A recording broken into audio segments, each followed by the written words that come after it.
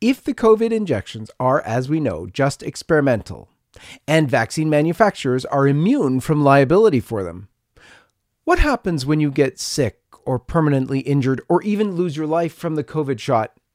Will your insurance company compensate you? Who is liable? There are many confusing questions today, and to help us answer them, we have a very well-known lawyer and pro-life activist with us, Matt Staver, the founder of Liberty Counsel. We will be speaking with him about the so-called vaccines, about stacking the Supreme Court, about trafficking in aborted baby body parts, and more. Stay tuned.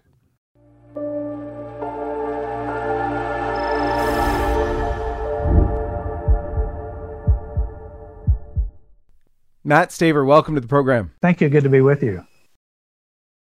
Let's begin, as we always do, with the sign of the cross. In the name of the Father, and of the Son, and of the Holy Ghost. Amen. We are very pleased to speak with you, Matt, because I know Liberty Counsel is doing so much nowadays. You guys are busy. You'll all get out. There's some confusing things going on. And one of them is this whole notion of stacking the Supreme Court. If you could tell us, what exactly that means and how they're going about it and the danger that that is for America.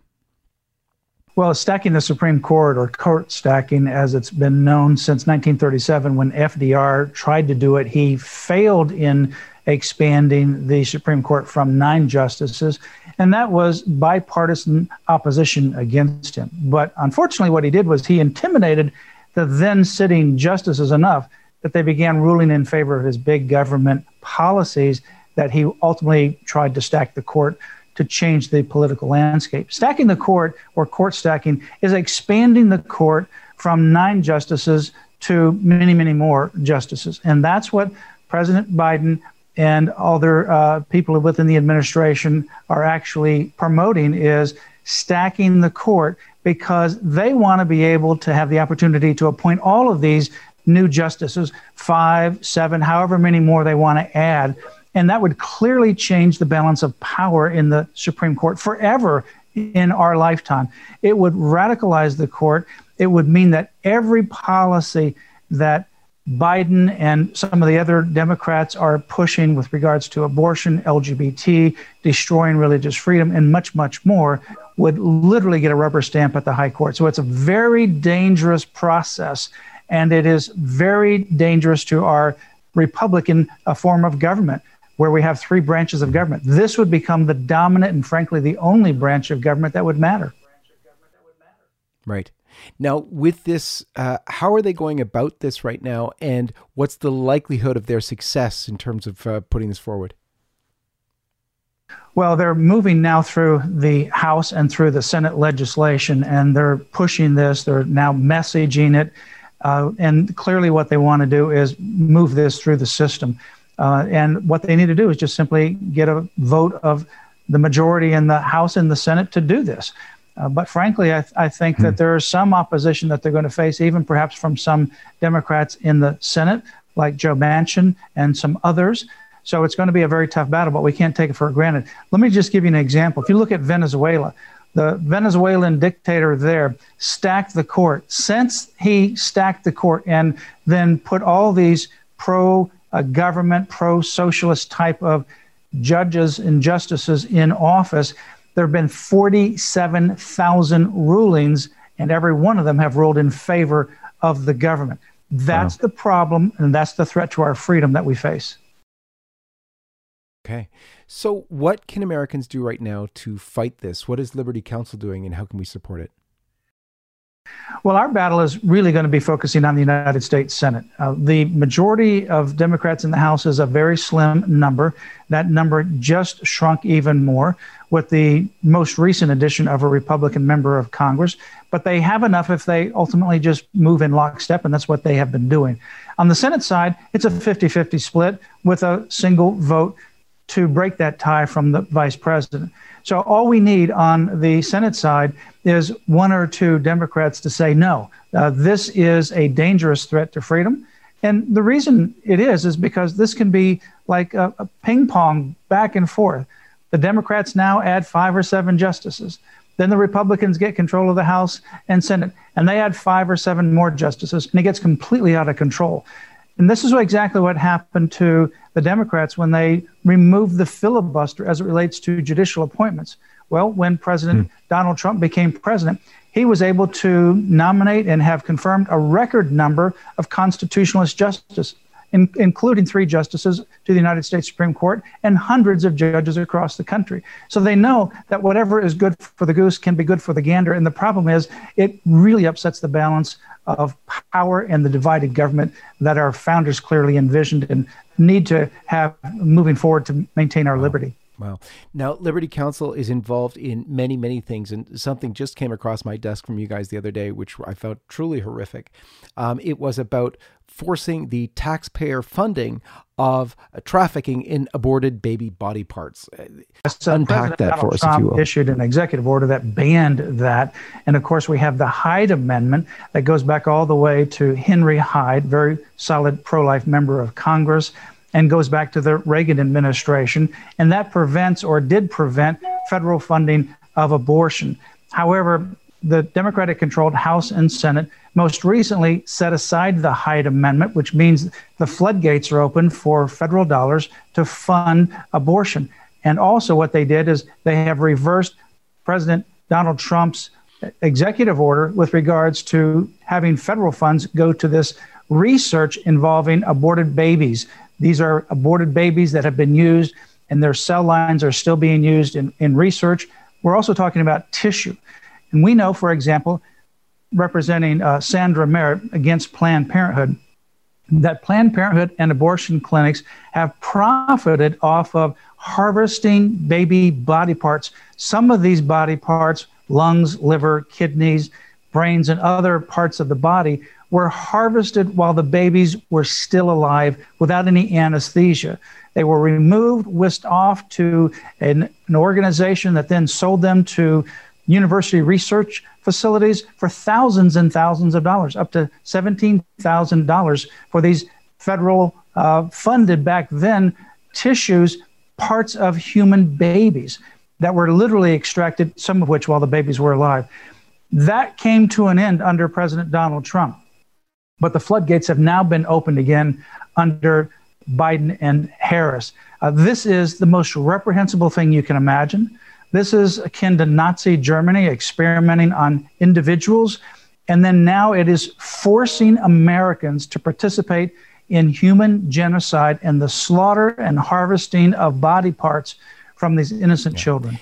This sounds so unbelievable because who can believe? I mean, it's the numbers of abortions are staggering all by themselves. We're killing 1 million American children a year every year. But this extra macabre, it's almost hard to believe. In fact, at LifeSite, we had a aborted baby part price list many years ago. But before the great work that your client, Sandra Merritt, and her partner, David Daleiden, did, there was no sort of proof. And yet they gave just a proof that, and of course, it tried to be hid by the powers that be. But it was proof positive, showing you the interactions, showing you the body parts. It's probably the best undercover investigation ever done in America, period. And that's why they want to stifle it. That's why then Attorney General Xavier Becerra, and before him, Kamala Harris, came after David Daleiden and Sandra Merritt to shut them up because they didn't want the world to know what Planned Parenthood and these abortion clinics were doing. And LifeSite, you've done an amazing job at documenting this information.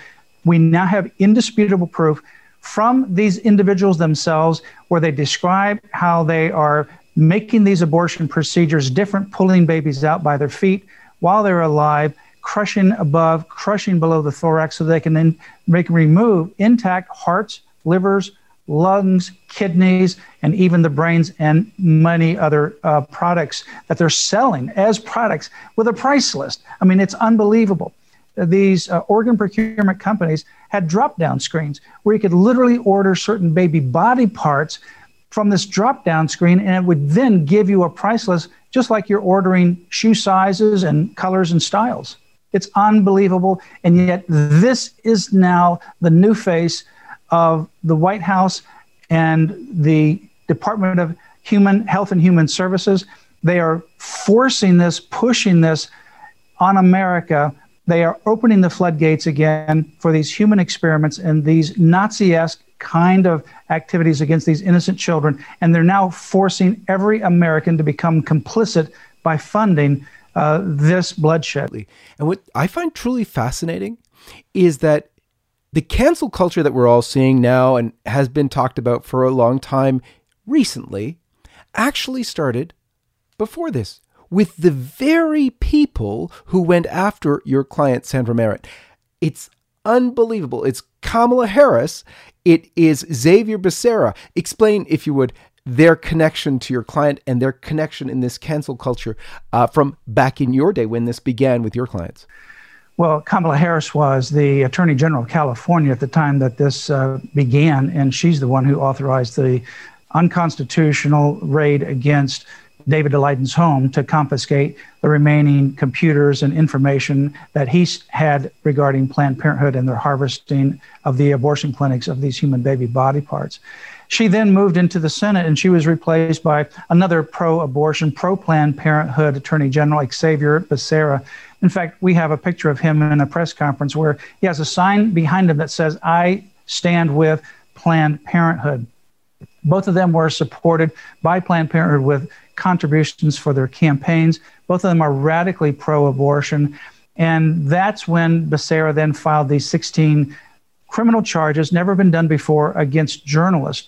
In fact, it was so outrageous that even the Los Angeles Times editorial board blasted Becerra because they realized, although they don't agree with the pro-life perspective of David and Sandra, they understand the implications to freedom of speech for journalists. And by the way, at the Ninth Circuit Court of Appeals, we now have amicus briefs from multiple attorneys general in our favor, where we are there, in this case, where Planned Parenthood brought this multi-million-dollar lawsuit. And even the animal rights organizations have filed briefs in our favor, not because we're on the same page on the specific issue, but because they understand the threat to freedom of speech, particularly for undercover journalism. Yeah. And the incredible thing is this undercover journalism, which exposed beyond any shadow of a doubt the truth, the gruesome, horrific truth of what's happening in America, and which was illegal and now is being not only accepted, but they not only didn't prosecute Planned Parenthood, they went after the journalists themselves in an absolutely unbelievable way. And yet, instead of America being shocked at that, they've become the new face of the White House itself. Yeah, you have Harris now, who began all of this as in the VP position. And now you have Xavier Becerra, who's the head of the Secretary of the Department of Health and Human Services. Health and Human Services oversees issues like this with regards to abortion, funding, different kinds of conscience clause that ultimately came into existence with HHS protecting the rights of conscience of people who wanted to opt out, pharmacists, doctors, healthcare providers, nurses, from participating in abortion or from giving abortion-inducing drugs and devices or even contraception for those that have religious beliefs to the contrary. They were protected under President Donald Trump. Now that is being threatened, and they are now being forced to violate their conscience. So it is the most radical kind of leadership in Washington that we've ever seen in America. You know, former President Obama was very, very radical on his pro-abortion agenda. But this administration has even exceeded Obama's radicalism. Amazing. Amazing. There are many Americans right now who will be watching this thinking, oh my goodness, what can we do? We can't let America go down this road. How can we stop it? What can we still do? Well, obviously, we need to always pray and never, ever, ever, ever, ever give up. You know, when we look at stories, for example, from the Old Testament, it was impossible for the Exodus to happen, but it did because God ultimately ordained it. It was impossible for the Jews to survive in Persia when they had that irrevocable decree from the king. But we now celebrate the story of Esther, and we celebrate the Jewish people celebrate around the world the Feast of Purim to celebrate that victorious occasion. It was impossible for the three Hebrews to walk through the fiery furnace or for Daniel to survive the lion's den. So even in the face of impossible odds, we need to continue to pray, be faithful, and we must speak up. We must never get discouraged. The tactic of the adversary, Satan, is to discourage you, to wear you down mentally so that you literally give up, go home, and give up the fight. We must never, ever give up the fight. We must always speak up. We must always act. Obviously, we pray and we act, and we must always understand that God is in control and that he will not be mocked. But what he wants is a church to stand up, to be the light, and to share this light of the good news of the gospel all over this world, and to stand especially for truth and especially for his little ones. Matt, one of the other questions that I wanted to ask you about is obviously very controversial today, and that is about the abortion-tainted nature of the vaccines that are being rolled out, in many cases that are being pushed and almost forced upon people with the seemingly coming COVID passport and everything else. Give me your take on that, if you would. Well, obviously, there's serious concerns, not only with the very essence of some of these experimental vaccines, and they're still, by the way, as you know, in the experimental phase, but also with their use of aborted fetal cells and tissue in their development and, in some cases, in their implementation. So Pfizer and also Moderna used aborted fetal cell lines in their testing phase. They say that they don't have it in the actual deployment phase, but there's other problems in addition to that. And by the way, the fact that it was even used in testing raises a huge moral issue. Mm-hmm. Johnson & Johnson used it both in their testing phase as well as in the deployment. So every Johnson & Johnson injection that you're going to get is going to have aborted fetal cell lines. Now that raises a huge moral question about using babies that were literally aborted to have used for these vaccines. And you know what? I'm really distressed, frankly, about some leaders, Protestant and Catholic, frankly, that have come out and they've essentially said, oh, there's no big deal. This is a remote evil. Well, it's an evil. They admit it's an evil, but they say it's a remote evil. Then they try to downplay the fact that these have aborted fetal cell lines. There is no downplaying this. This used human innocent babies either in the development phase or also in the deployment phase. That is immoral, and that's not something we can compromise on. Mm-hmm. Mm-hmm. Absolutely. It's funny too, because a lot of people make this, this statement, well, we have to do it because, well, right now, yeah, there might even be health concerns with taking it, but we're not able to continue our jobs, or we're not able to travel. We're not able to, we have to have freedom. And so in order to do that, we have to take it.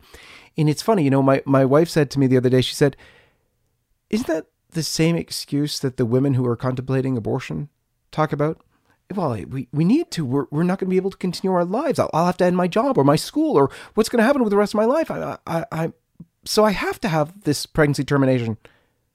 And yet here we are, Christians, pro-lifers, Catholics, all of us heading down this same road of, oh, are we going to take this now? And that's one of the points that Bishop Athanasius Schneider has made. This acceptance sort of taints the whole church. It really does. I mean, we cannot accept this. This is unacceptable. It is immoral. And we cannot accept this as the new normal. We are very much pushing back against these mandatory vaccine passports. First of all of the COVID injections, the shots, they're all approved only under an emergency use authorization. They're not federally licensed by the FDA.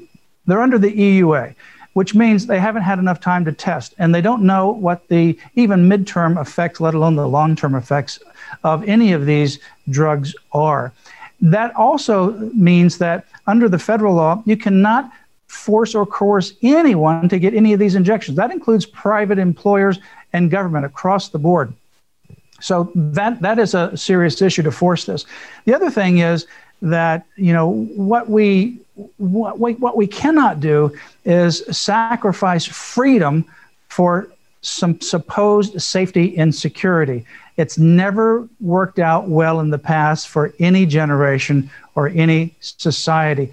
These vaccine passports and the tracking and tracing apps are more about collecting data and controlling than they are about dealing with any kind of disease or virus. They were in the works long before COVID. They're going to continue after COVID, and we cannot accept this as the new normal. We cannot depend upon some QR code on our smartphone or a tracking and tracing app for the freedom to be able to leave our house, to work, to dine, to shop, or to travel, or most particularly to worship. And yet that's exactly where it's going. And I hope people wake up to see the seriousness of what we're facing. Absolutely. One of the questions, especially from a legal perspective, is this. So these, by those willing to admit the truth, are not approved vaccines. They are experimental. So what then happens with people who do get something from the vaccine? Are they allowed to sue the vaccine maker, or will their insurance company cover them for the injuries they receive from the vaccine? That's a great question. You know, back in 1980, under Ronald Reagan, he signed a federal law because the vaccine makers were saying, we're not going to make any vaccines unless you give us absolute immunity. So Congress did, and he signed that into law. So since the 1980s, these pharmaceutical companies have had absolute immunity from any kind of injury caused by vaccines. Now, if they make other drugs outside of vaccines, you can sue them for personal injury. And many of those cases have been huge damage awards, but not for vaccines. Some of these entities that are giving the vaccine under the EUA, they're supposed to give informed consent. And whether they're giving this kind of information is undetermined across the country. But certainly your employers, people that otherwise are trying to force you to have the vaccine, those would be liable individually for injuries, because if they say as a quid pro quo, in order to continue your employment, you have to be vaccinated. And by the way, that's happening all over the country, and we're pushing back against these employers. We pushed back against, for example, LSU School of Dentistry, because they were forcing it on their students, their faculty, and their staff, and they ultimately reversed themselves.